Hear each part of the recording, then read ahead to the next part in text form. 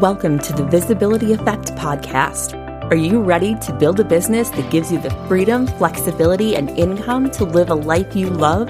The Visibility Effect is a podcast for coaches, consultants, and course creators where we talk all things podcasting to grow your audience and build your business.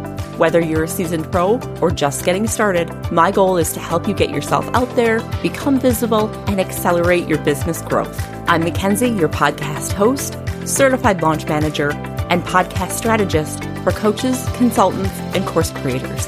If you're ready to get visible and grow your revenue, let's dive in. Hi, everyone. Welcome to this episode of the Visibility Effect podcast. I'm excited to bring you a 3-part series on how to get booked as a podcast guest. Now, I'm really excited about this series because podcast guesting can be one of the most lucrative ways to get in front of your ideal clients and grow your business. It can open up so many doors and lead to a lot of opportunities. Okay, let's jump in. In this first installment of the series, we're going to talk about who podcast guesting is for and how to set a foundation for success. So first, who is this for? Well, podcast guesting is great for established online business owners who maybe have been growing by word of mouth or referrals, but they're really looking for a way to reach more people through targeted audiences. This could be coaches, service providers, online educators, and course creators. Guesting can really set you up to be seen as a thought leader or to build your authority. Because one of the benefits of being interviewed on other podcasts is that you really shorten the time frame it takes to build trust. You're tapping into an audience that already trusts the host, and they're really giving the head nod, so to speak, to their listeners that you're a trustworthy and credible source. So if you're looking to grow by tapping into audiences that are already established, podcast guesting is one of the best ways to do that. So now that we've really determined who guesting is or is not for, let's talk about setting the foundation. So the first step is you need to have clear goals on why you even want to be guesting. Increase brand awareness, attracting and closing clients or selling more courses, to increase your footprint online by being more visible and growing maybe your social presence, your Instagram audience or a Facebook group, and then strengthening your online authority through SEO. Now, this works in a few ways. First, to give you kind of a crash course in SEO in the most basic terms, Google uses an algorithm to determine what to serve its visitors when they're doing a Google search. So, for instance, if you Google your name, what shows up on page 1 for you? Your goal should be that your website is number 1. And when you guest on podcasts, most podcasters use show notes on their website, and that should include your information, things like your website. And this is where, when you're using a CTA like a freebie, using a landing page on your website is helpful. Anything linking back to your site is called a backlink. And from Google's perspective, this is a huge signal your website has authority, and that can bump you to the top of the search. So in addition to backlinks, you'll also start to notice the podcasts you've guested on will also show up in search. This is a huge authority building piece for potential clients that may be searching for you. This will also help you choose your CTA or your call to action for the podcast you'll be on. And here's a pro tip. If your call to action is a freebie or lead magnet, be sure to use something like Pretty Links or a URL that you can track leads from the podcast. For example, thevisibilityeffect.com/podcast name. Okay. So podcast name would be the podcast that you're on. And that will help you to determine, okay, what kind of traffic is being sent there specifically from that podcast. Okay. The next step in setting that foundation is getting clear on your target audience. If you're not already clear, you need to know who you want to be reaching. And this is extremely important because this will help you choose podcasts that are complementary to what you offer.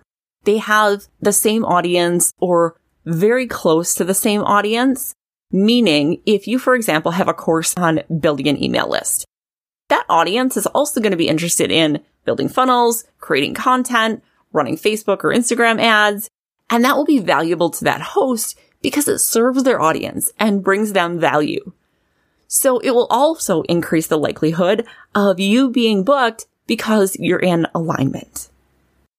And finally, in setting the foundation, you want to have a clear strategy to get booked and a system in place for researching podcasts, pitching your offer, and following up.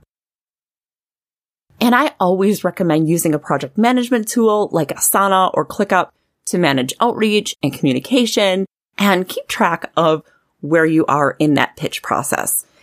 I have a template for Asana that I use with my clients to manage pitching, and I'll drop the link to grab it in the episode description. So once you have those established, the next thing that you want to do in your foundation is to have a killer one sheet. One sheets are so important because it gives the podcast host or the individual handling guest management a snapshot of who you are and what you bring to the table. A couple of tips on one sheets. Let's keep it to one page. Keep it simple. Make sure that they can look at it quickly and get all of the information that they need right away. Next, you want to include your bio and your photo. Keep your bio to about 200 words. And this is really your opportunity to communicate with listeners what you do and who you serve. I also always suggest it to be written in a format that the host can use as the intro to you on their podcast episode. Again, it's about making it easy for them. Include suggested interview topics. These should show you understand their audience, their pain points, and how you are the solution or what you bring to the table that can give them a tangible result. It should also include your contact info and your social links for the host to reference or include in show notes. And then finally, suggested questions. And I love this one. This really helps the host prepare and shorten that prep time for the interview. As you formulate your questions, think about what are the frequently asked questions your leads will ask you. Listeners that reach out to you are going to have one less objection because you've already covered it in the podcast. When you're writing out your suggested topics and questions, be thinking about the stories that you can share that will help support the answers to the questions you're being asked. Give examples, specific stories that you can share to bring your interview to life. Stories will help create an emotional connection and show that you have experience, and really set the stage with the stories. The more detail, the better. Bring your listeners into that moment. What time of day? What was the weather like? What led up to that moment?